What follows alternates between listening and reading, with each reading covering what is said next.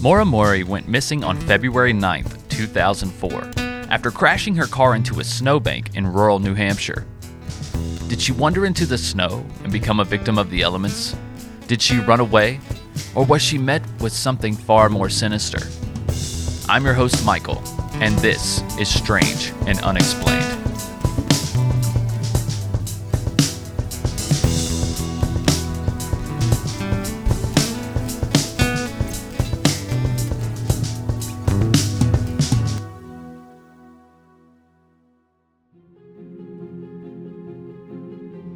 Maura was born on May 4, 1982, in Hanson, Massachusetts, to Fred and Lori Murray.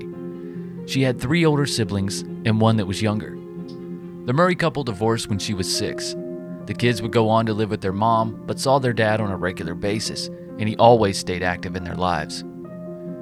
She was described by family and friends as being free-spirited, someone who loved to laugh and loved the outdoors. She hiked often, an interest she shared with her father. In high school, she was on the track team and ran cross country, and her dad was the coach. She did well in school, as well as on the field. After graduation, she went to West Point, a prestigious military academy in West Virginia.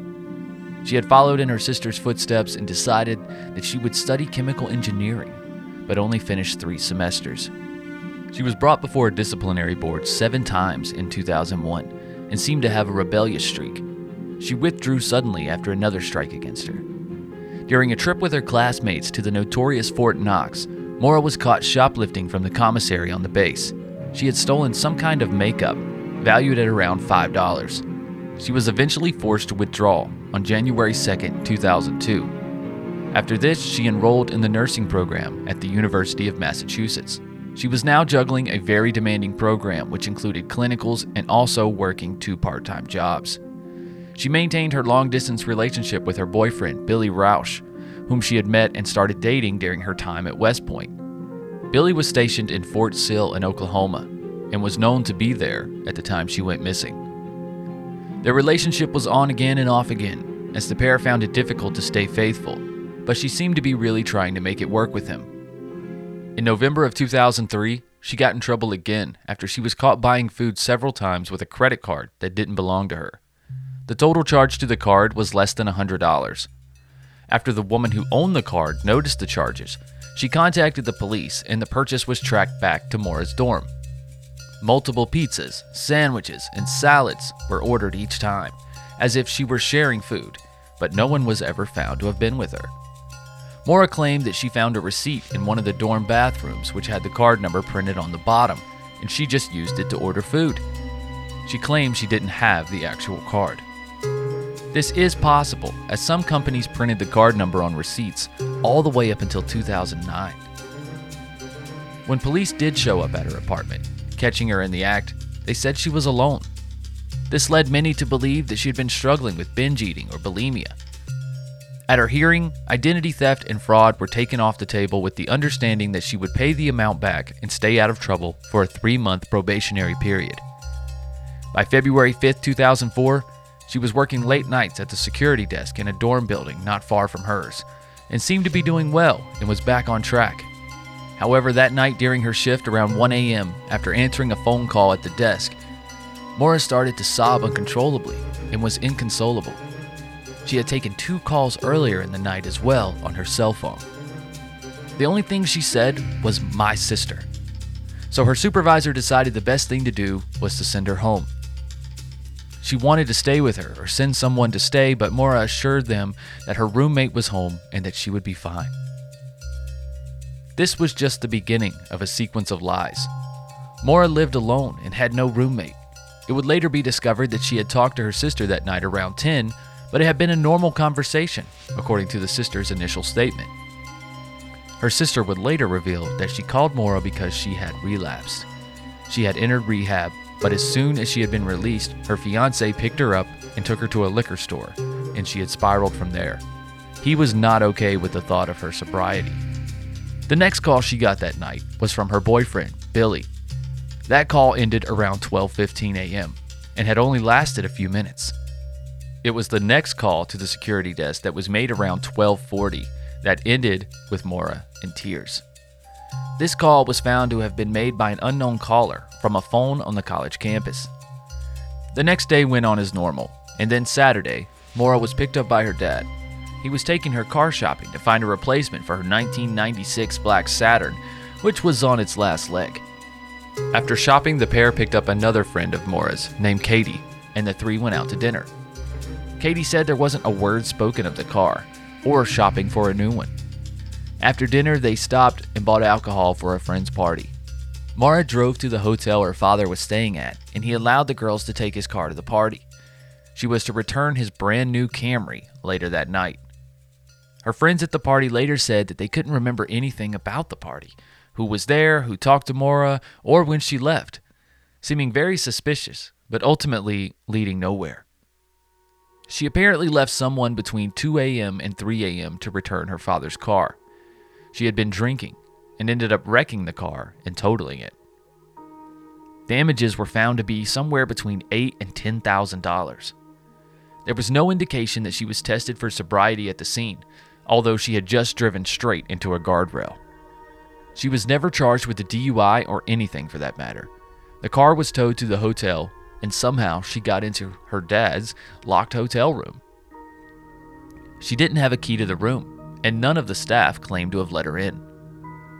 Fred, her father, woke up to find his daughter asleep in the room, and still to this day has no idea how she got in, or how she managed to do it all without waking him. Maura called her boyfriend around 4:49 a.m., about an hour after the wreck, and the call was made from her dad's cell phone. Her father claims he wasn't mad and told her not to worry as the insurance would take care of it. They rented a car for the day, and her father dropped her off at her dorm. He talks to her again around 11 that night. They made plans to go pick up the accident report the next day. An hour after that call, she searches for directions from her place to Burlington, Vermont on good old MapQuest. She ends up printing directions to a place called Stowe, Vermont. The following day, Monday morning, a snowstorm hit the area, blanketing everything and canceling classes for the day. Billy, Maura's boyfriend, attempted to call her several times that morning, failing but leaving several voice messages. He never received a call back, but eventually was sent an email from Maura saying, quote, "I love you more, stud. I got your messages, but honestly, I didn't feel like talking to much of anyone. I promised to call today though. Love you, Maura." End quote. After this, he continued to try and call her again, but she refused to pick up. Around noon, a 3-minute phone call was made to a condo in Bartlett, New Hampshire. Her family was known to vacation there from time to time as she was growing up. Her next step was to call a friend whom she had borrowed a lab coat from. She spoke to her for a minute, and the girl reassured her that it was all right. She didn't need the coat back anytime soon. However, later that day, the girl heard a knock on the door, and when she opened it, she found a bag with the clothes at her feet, but no Maura. Then Maura emailed her job supervisors and also school supervisors and told them that she would not be attending work or school that day or for the next few days, as she had a death in the family and would be returning home for a few days. This is thought to be a way for her to buy time, maybe to get away for a while. No one in Maura's family had passed at that time, and it was clearly another lie, or possibly a cry for help. She calls a few other hotels and condos in the town and around the area in Vermont, but she never books anything. She attempts to call her boyfriend around 2 that afternoon and is met with his voicemail. She leaves a short message saying that they will talk soon. He's apparently on the phone with Katie, Maura's friend at the time, and is trying to figure out what's going on with Maura. Billy's friend said that he was a little controlling of Maura and would call her friends to find her if he couldn't get in touch with her himself. He tried to call her back after hearing her voicemail, and all 3 calls, again, went to voicemail. Playing a little game of phone tag here. Sometime that afternoon, Maura packed up her dorm room. She placed the packed boxes on her bed along with a printed copy of emails between her and Billy. The emails were a discussion from some months before when Billy had apparently cheated on her. They had discussed this and either stayed together or worked it out or had gotten back together afterwards. Either way, it seems it was not something that had left her mind. So now it's around 3 p.m. She loads her car with some of her belongings, but not all of them, and heads to a nearby ATM. There, she withdrew about $280, nearly clearing her bank account at the time. Her next sighting is at a liquor store just down the road from the ATM, where she bought $40 worth of alcohol. At some point in time during all of this, she also managed to stop and pick up the accident report she needed to pass on to her dad from the Massachusetts DMV. Between 4 and 5 p.m., she heads north towards the White Mountain, New Hampshire area. The last outgoing call from her cell phone was at 4:37, and she called the voicemail at her dorm. Then her cell pings for the final time at a tower in Londonderry, New Hampshire, northeast of where she had left in Amherst, Massachusetts, and not far enough north for White Mountain. Then, at 7:27, a local resident of Woodsville, New Hampshire, reported an accident to the sheriff's department out on Route 112. The woman had said that she saw the black car facing the wrong direction on the side of the road. It had slid off and into a snowbank. The caller reported seeing a man smoking a cigarette in the passenger seat, but this was never confirmed, and the witness later admitted that it could have just been light from a cell phone that she saw. Another neighbor said that they saw a person walking around the car, and the police were dispatched immediately. The route she was on that day was a small and windy 2-lane county road, and a fresh layer of snow had just fallen that morning. The area was very rural, but there were residential houses around her everywhere, and she could have sought help if she wanted to. At 7:33 p.m., 10 minutes after the accident was reported, a bus driver headed home for the night, saw the car in the snowbank, and stopped to check on its occupants. Butch Atwood was his name. He stopped and spoke to Maura, asking if she needed help or if she was hurt. She seemed okay and sober, and he offered up his home to her to wait while the police came, since she was shaken up and understandably freezing. However, at the mention of this, Maura insisted the police not be called, as she already called AAA, which of course is an insurance company. But this was discovered to be yet another lie. So Butch goes home, and by 7:43 has now called the police and reported the accident anyways. Then, just 3 minutes later, an officer arrives, as they had already been aware of the incident. When Officer Cecil Smith shows up, he finds the black Saturn just as the caller said it would be, facing east on the westbound side of the road. The airbags had been deployed, and the driver window was cracked, along with damage to the front end. But the car was empty. He checks the immediate area to see if she got out and walked away from the car, and since there's fresh snow on the ground, this should be fairly easy.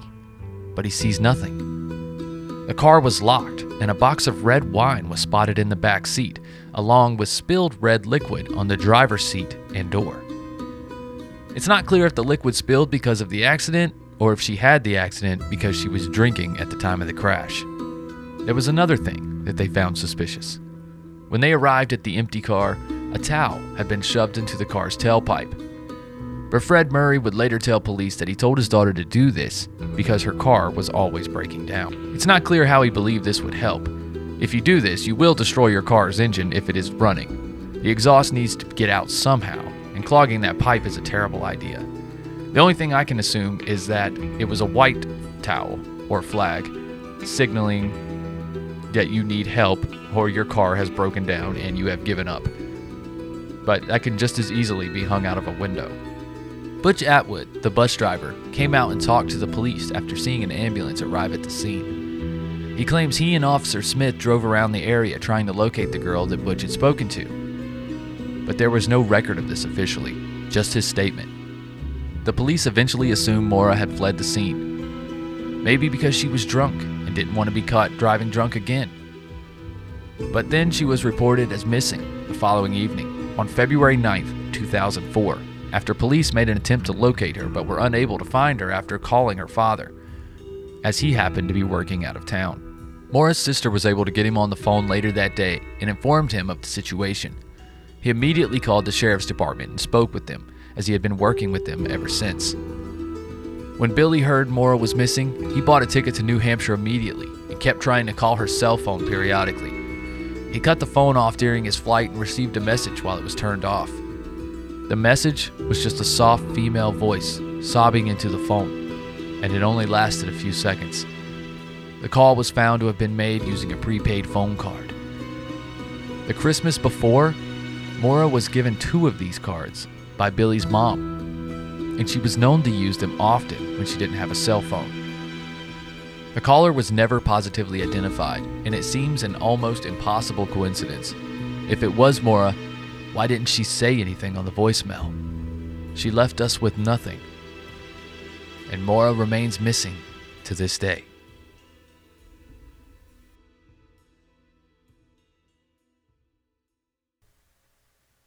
All right, guys, there you have it. There's the infamous case of Maura Murray.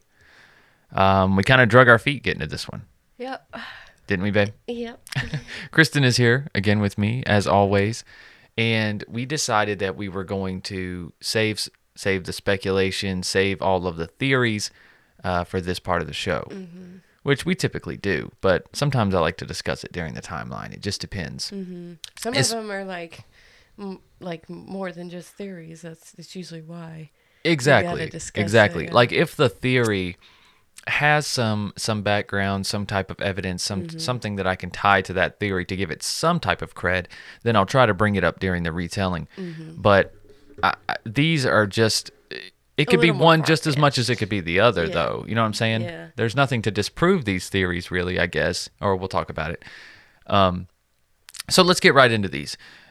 Here's some internet theories, as we like to call it. If you search Reddit, if you search, this case is insanely popular. It's 13 years old. Yes. It's insanely popular. If you've been in true, 04? 18 years. 18 years old. I'm sorry. So if you've been in the true crime world for any amount of time, you've probably heard the name Maura Murray. So let's go over some of these theories. Number 1, Dad helped her flee the country. Did she run away? She was reading books about people who had gone into the wilderness unprepared, and there have been possible sightings in Quebec, but nothing confirmed. Okay, so what kind of books was she reading? What do you mean? She was just reading about people surviving in the wilderness? Yeah, she was specifically reading a book that talked about people who had went into the wilderness and been unprepared. But what's interesting about this theory is that it ties in with the theory just underneath it. And that's what to me makes this more of like a huge conspiracy theory. I don't think this is possible, because in order for this to have lined up, I guess, so much stuff had to fall into place. Right. But so the theory is that Maura was running. She was in a little bit of legal troubles. She's running from these things. Yeah, but very misdemeanor charges at most, right? Okay, but here's the theory. The night that she was at work and she got the phone call and she broke down. Right. And no one could really figure out what it was. She said it was her sister, but even when her sister came out and was like, well, we were talking about me, kind of falling back and relapsing or whatever, that still doesn't seem like something that would have just sent her over the edge, because at work they were like, she wouldn't even speak, she wouldn't say anything, she acted like... But it could have been that in combination with other things. Exactly. And that just set her off. But the theory is, okay, that night, around the same time, there was a guy on campus, there was another student from Massachusetts, University of Massachusetts, named Petrit Vasi. Right. Okay, and he was hit by a car, and the person that hit him fled the scene. Okay. Now, we know it couldn't have been her that hit him, because at the time she was at work. But the theory that the internet has is that somebody used her car and hit him.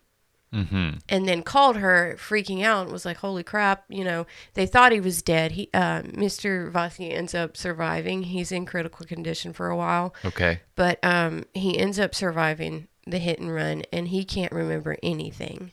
But there wasn't evidence of her car being crashed into his, was there? The next time we see her car is when it's crashed into the bank, the snow bank. Oh, yeah. So then there's damage to the front end, the driver's side window is cracked. You really think that car could have survived 2 crashes? Because the airbags were deployed. You don't drive somewhere down the interstate with your airbags deployed. And that's what makes me, I'm like, for me, this is a far-fetched theory. Agreed. But I think these are two unrelated instances here. That now this has piled on top of her DUI and her stealing and her credit card fraud, and that her dad decides the best thing for her to do is just, her and her dad are we'll start over fresh and, get a new ID and flee. It just seems very like James Bondish to me, like too far-fetched. Yeah. Like all this stuff had to happen. And like you said, her legal problems didn't really seem like they were something she really needed to flee from. Because she just kept getting slaps on the wrist. Yeah. Anyways, mm-hmm. Like she would go in and they'd be like, oh, well, you don't have to pay any charges or no jail time. Just promise not to do this for 3 months. They didn't even test her for the DUIs. Right? She's multiple car accidents in at this point. And I'm like, I don't know. To me, that's a super far-fetched theory. Mm-hmm. I agree. All right, so there was another theory. Mm-hmm. Rumor has it that she dated her assistant track coach when she was broken up with Billy for a period of time. I didn't put his name in there, but his last name is Hassan. Mm-hmm. Okay. He had connections to White Mountain and then claimed that she was sleeping with others on the team after she disappeared. Yeah, so after she disappears, he comes out and he's like, okay, she wasn't just sleeping with me, she was sleeping with everybody. So that to me seems like somebody going on defense. You know what I'm saying? I don't know how much track anything So he says. Hassan did not deny sleeping with her, though, and being with her. No, he claims that they were together and had an affair. And he is part of an outdoorsman's club that has a cabin in White Mountain that is free for members to use. Right. And wasn't she looking up White Mountain an area near it? The second directions she printed out were for White Mountain. Mm-hmm. Yep. So that's why some people are like, oh, okay, maybe he gave her the access code to the cabin and she was headed up there for the weekend. But like I said... But you don't think he's involved? No. I don't think he's involved either. No, I have a theory, but I don't think any of these people All right, well, we'll talk about your theory last, I guess. Okay, so next theory. Body in basement. 2 dogs and a radar indicated a corpse in the same area. Previous owner refused to allow police to search. So there's this famous A-frame shaped house in the area that's just right there where she crashed her car. Okay. And the previous owner refused to let police come in and search his property after she went missing. Apparently, according to some of the people, he acted suspicious. But you're talking about someone who lives out in the sticks, like in nowhere, New Hampshire. No one's around. Like, there's no telling what they had that they didn't want police to come find. Right. Not necessarily a dead body. Was this near the crash site? Yes, it's like where she crashed her car. Oh. Okay, so and then I thought you initially said that it was near campus, and I was going to be like, well, she didn't. She was seen outside of campus. So. Yeah, it's where she crashed her car. So that's why people are like, oh my god. So years later, the original owner moved out, and another couple moved in, and they allowed people to come in and search their home because it was never searched initially. So a team comes in with cadaver dogs, and 2 cadaver dogs indicated the same space in the basement as a possible area of a body being. Right. So they brought in radar, and radar showed the same thing, that there was a possibility of human remains underneath the floor in the basement. Because now there's like a cement floor in the basement. They'd have to like tear up the whole entire thing. And the dad... Fred Murray is trying to get, I think the governor or somebody to pay for having this done. Okay. Because they would have to pay the homeowner to tear up their house, basically. Oh my God. Yeah. On a possibility. Right. Yeah. Okay. All right.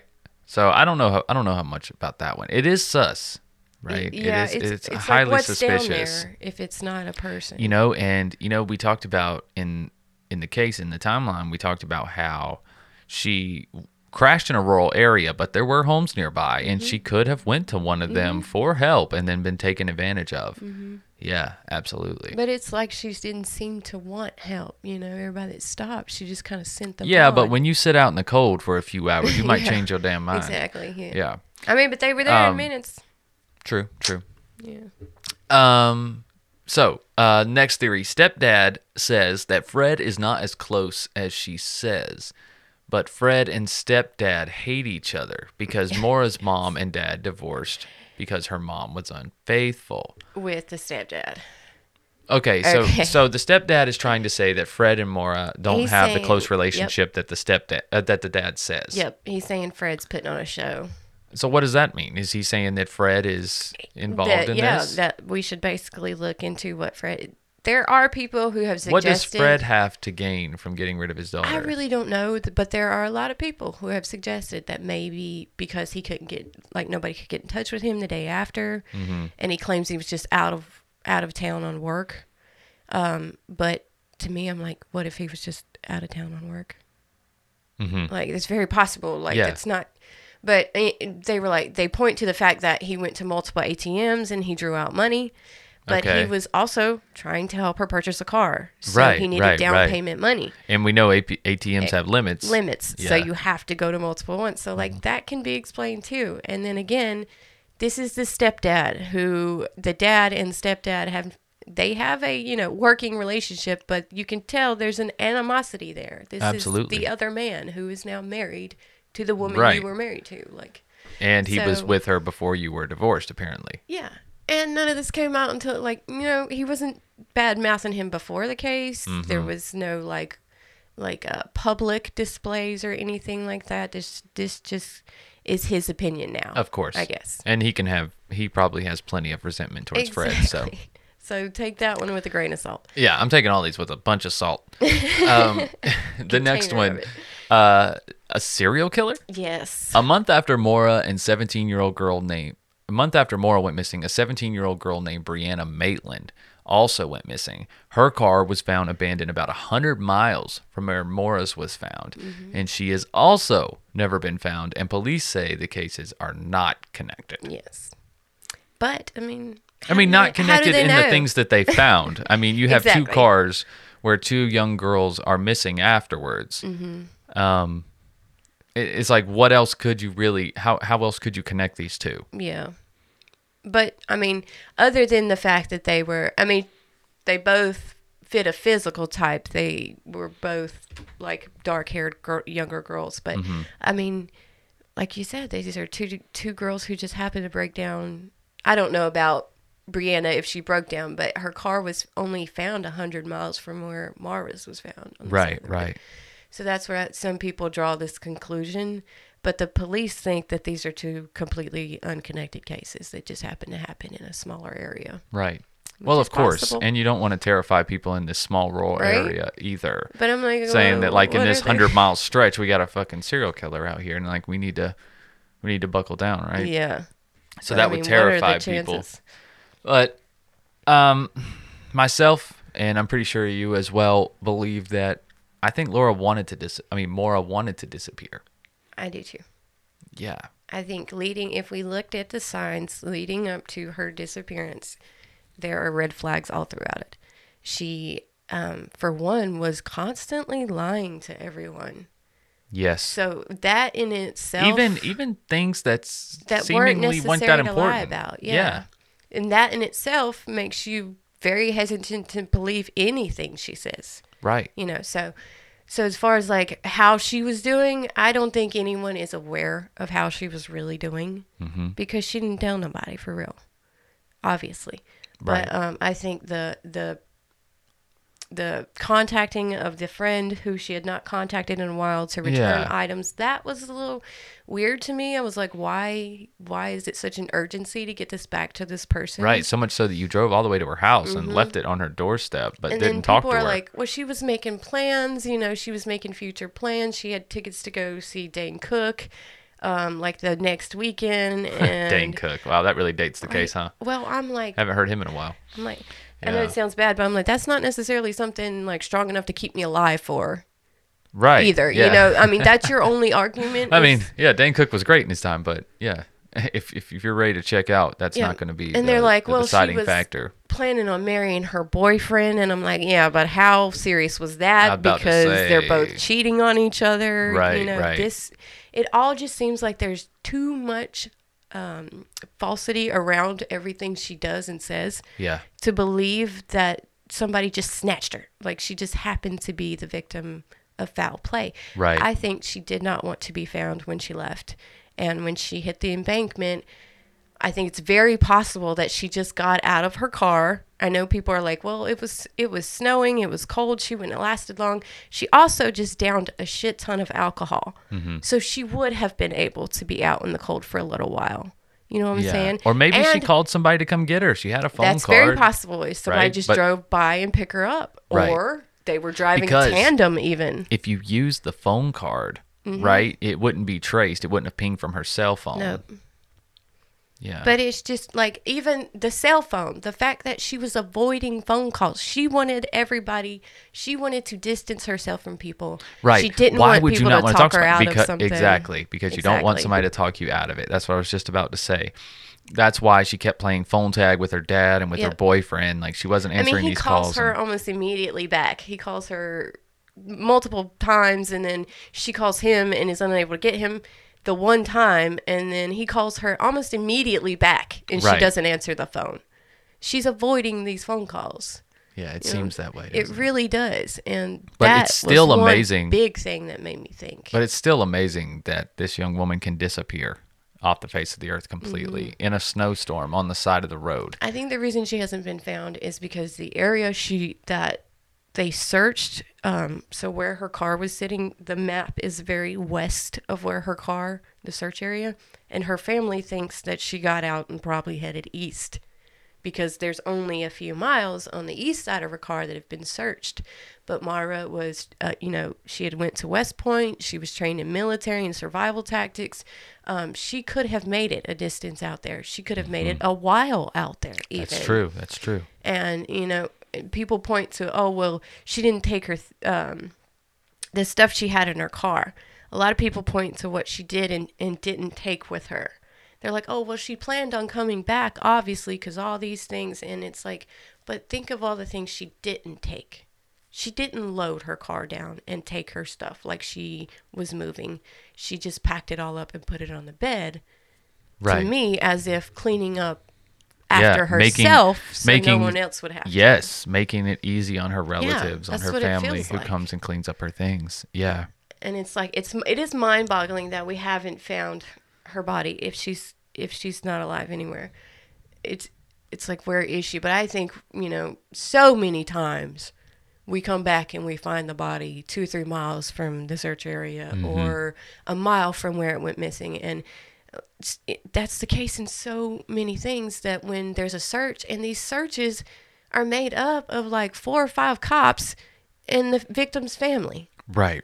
Most of the time. So it's not even like it's like, spread out grids, dogs, Yeah, it's not like when a child goes missing, right? It's when an adult goes missing, everyone's a little more lenient. They're like, well, maybe she wants to go missing. And in this case, it really was because they thought maybe perhaps she had fled. Yeah. Because she was just drunk driving and she didn't want to get in trouble. Yeah. So they really didn't have a urgency, it seemed, when they were looking for her at first. Right. Which they rarely do when adults go missing. It's 48 hours and then who knows how long after that. It just depends on the case. Yeah. Previous circumstances. But yeah, to me, it seems like she was planning an exit. All these pieces, the way that they lay out. She was either planning an exit from life or she was wanting to start a new one. Yes. And either way, it seems that she was successful. I don't know where she ended up. Maybe she took off to Canada or something, like who knows, and started a new life. I don't know. But like you said, she was reading survival books, and she was also at a military university, being at West Point, right? So yeah, there's a good chance that she could have survived out there a while on her skills, and who knows what she took with her. But yeah, hopefully one day we'll have closure for this. Yeah. Hopefully one day. And honestly, I think that house needs to be searched, though. I mean, that close, and then a little weird, too. Yeah, multiple cadaver dogs say that there's a body, and then radar says that there's. I mean, like her dad it's 2022. Like, let's take a look at it. You know what I'm saying? Even if it's not her body, it's somebody's body. Yeah. Like, we should still know. Who it could be the 17-year-old. Yeah, the girl that went missing. Yeah, could be both of them in the same grave, for all we know. Yep. So yeah, that's definitely worth checking out. Yeah. But I know what we should check out right now, and that's Lauren's synopsis. All right, guys. Well, we'll see you on the other side.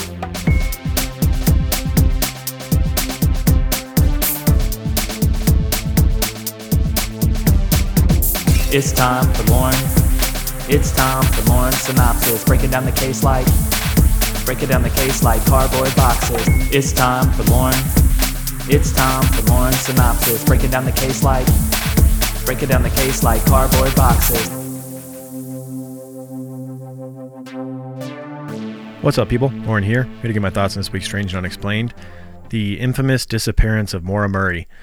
This is one of those cases that's unavoidable if you're in the true crime world. You've heard the name Maura Murray for sure. If you've been in true crime for any extent of time, whether you're a listener or a content creator of true crime, you've definitely heard the name. And I am admittedly out of the loop on this one and have been for a while. I've never really dug into it until the last day or two just to study for this synopsis. And I can see why it's captured so many people. It is a fascinating case. It's kind of baffling, really. Like, it's one of those cases where, a person whose life's really on track, they're, loved and they're doing really well. And then I've seen this several times studying these cases for Sandu where, all of a sudden their behavior gets a little bit erratic and out of character in the days leading up to their disappearance, which just makes it all that much more difficult to understand what happened. Because there's always the possibility in the back of your head where you're like, maybe she did commit suicide. We've seen cases like this where you're like, the behavior is odd in the days leading up to it. But then it's just like, there's little signs where you're like, no, there's no way. In Maura's case, I just don't buy that she committed suicide due to several factors. It's always hard to believe someone did that when they clearly are making plans for the future. Like in her case, what she brought along with her, textbooks, and also stopping to get police reports in regards to an accident that she'd had in her father's car recently. The fact that she'd been making plans to stay, somewhere in Vermont. Like, she was planning things for the future. I don't think you just get in an accident and just decide to end your life right there. So quickly, I'll go through a little bit more, even though I'm sure Michael's already gone through a lot of the details of this case. But Maura Murray was, a really successful young woman who had actually gone to military academy, West Point, which is really well known. It's not an easy school to get into, or an easy academy to get into. And then she'd also transferred to become a nurse and was going to the University of Massachusetts Amherst to study nursing, and was I believe in her third semester when this occurred. And it seems had been going through a rough patch, potentially with her boyfriend. I believe it was a long distance relationship. And also she was upset about her sister's relationship, which was souring. That was evidenced by, a couple days before her disappearance. She was seen by her boss of her security job being quite upset after being in a phone call with her sister about some struggles in her relationship. I think Maura was going through a rough emotional time.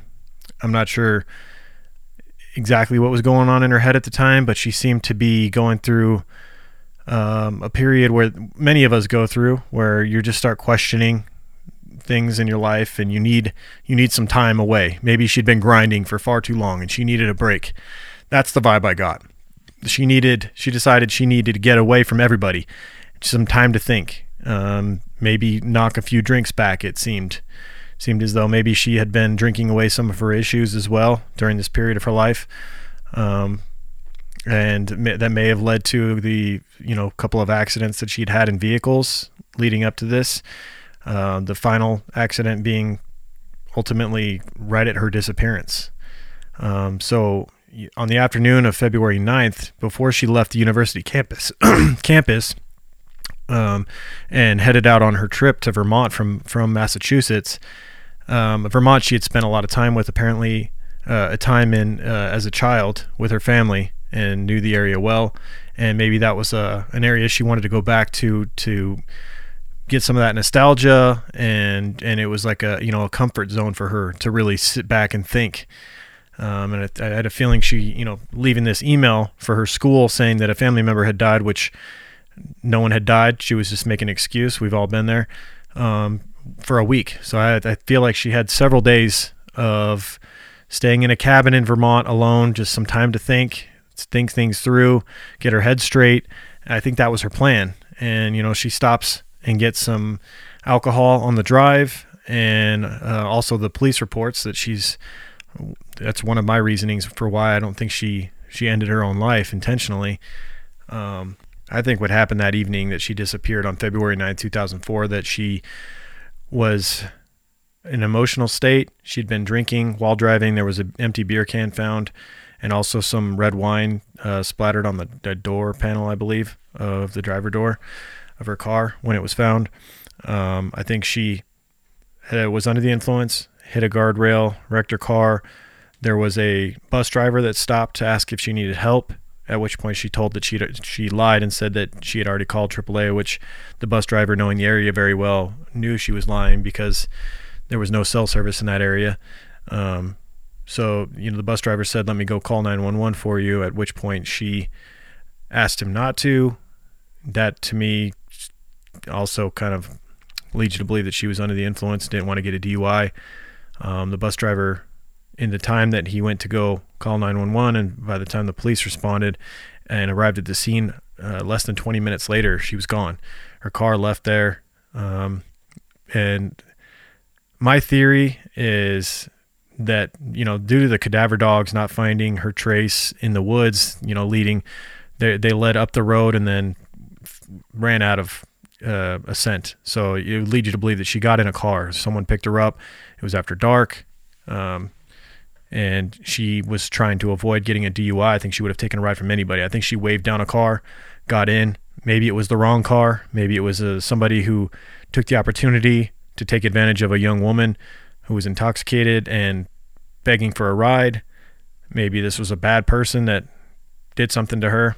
Or maybe this person gave her a ride, dropped her off, at a small town somewhere or on the side of the road somewhere else, and she was taken advantage of there.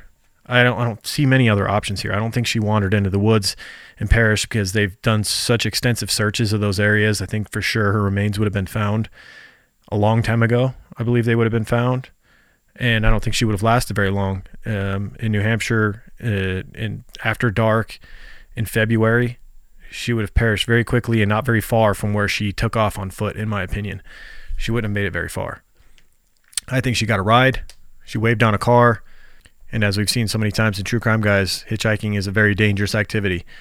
It was mainly done, way back 60s, 70s, 80s, and not done all that much anymore. But it really puts you in a vulnerable position. And this was still early days of cell phones and advanced technology. Facebook had just been created, I want to say a few weeks before her disappearance. It was the flip phone days in 2004, and I don't know how advanced their GPS tracking of phones were. Obviously, it's not helped in the search for her. They were not able to track her phone down. It's never been found. Her phone or wallet, none of that's ever been found.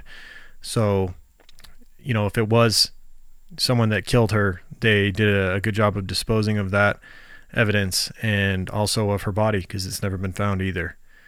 I just don't see a scenario in which she wandered off and succumbed to the elements in the cold, because like I said, I think she would have been found. I don't think she could have made it very far. I don't think she was prepared to go walking through the woods in the middle of winter in a very cold environment. You have to imagine she was prepared to drive and stay in a heated car. She probably had just a jacket, and that was it. Not full-on winter camping clothing.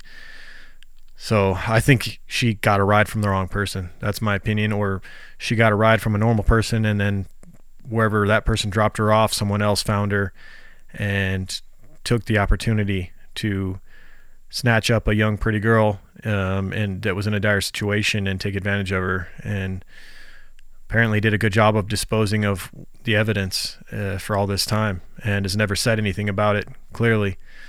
Because it's been 18 years and she's never been found, and there's been a ton of pressure. I mean, this is one of those missing persons cases where there's been no lack of effort put out there. Her father has been relentless in his search for his daughter, doing everything he can, trying to put pressure on the police department to release, countless pages of their reports. I want to say it's like hundreds of pages of reports that he was trying to fight in court to get released. And there has been some stuff released in January of 2022. There's the FBI issued a national alert in her case and created a violent criminal apprehension profile, allowing multiple law enforcement agencies to share information regarding her case. So it's being shared back and forth between law enforcement, but that doesn't sound like it's been released to, her father or to the public. It's got to be killing him to, he wants to do his own investigation. I'm sure he doesn't feel like the police are doing enough.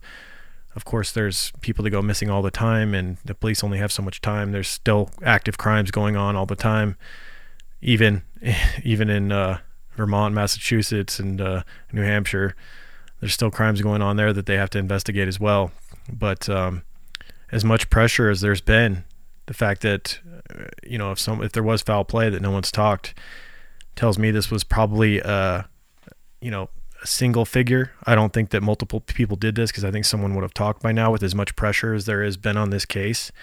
If it was multiple perpetrators, I think someone would have talked. I think this was one person taking advantage of a young woman hitchhiking, disposing of the evidence, and never talking about it. Maybe potentially a repeat offender, serial killer. Maybe the person did this and died shortly after, and we'll never know where her body is. I don't know. But I hope that, for her family's sake, that she gets some closure, that they get some closure. And, this mystery that's almost 2 decades in the making is finally resolved. I know there's so many theories out there as to what happened to Maura, but the most likely to me is that she waved down a car trying to avoid the DUI and got in with the wrong person, or was dropped off and someone else got her. So that's my thoughts. Hope you guys enjoyed it. See you next week.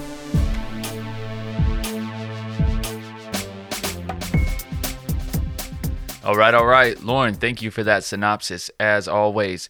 Well, we didn't agree on this one. That's cool, because that's why we have Lauren's synopsis. We let Lauren have his own opinion, do his own studying, come to his own conclusions, and it just gives the listener, one more idea to bounce around in that head.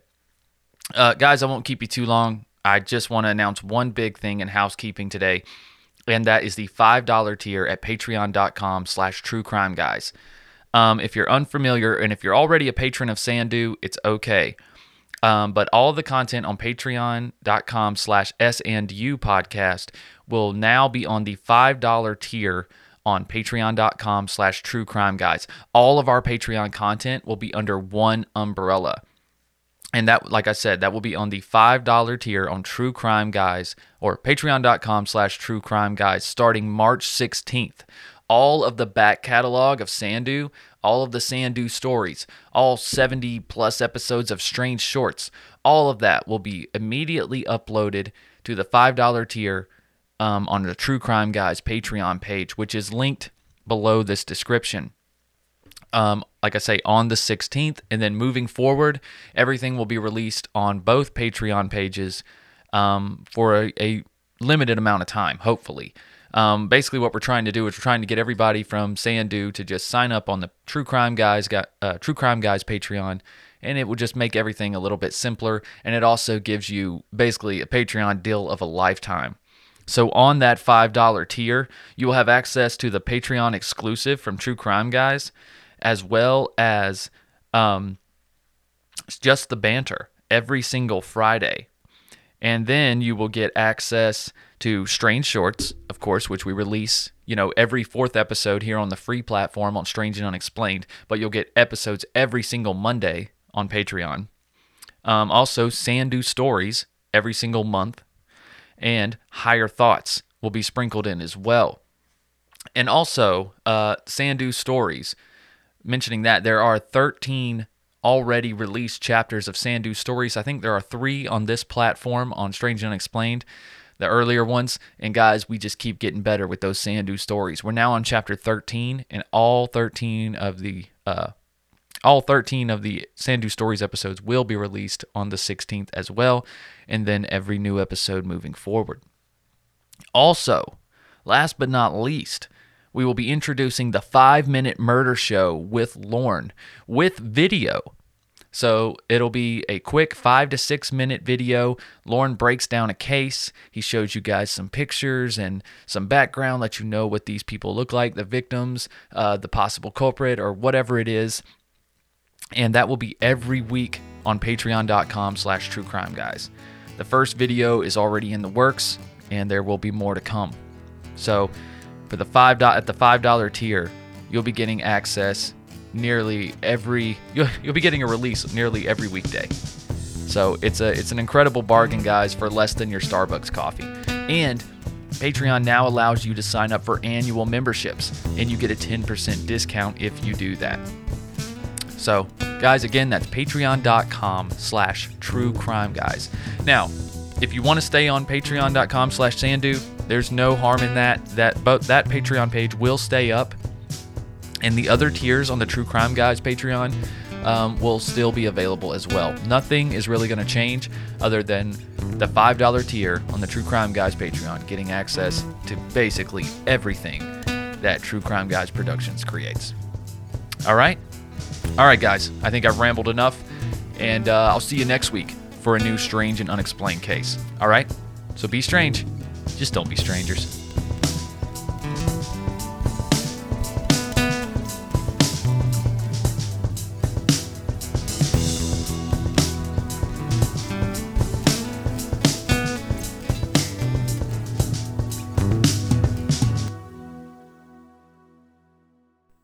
You hush your mouth, boy.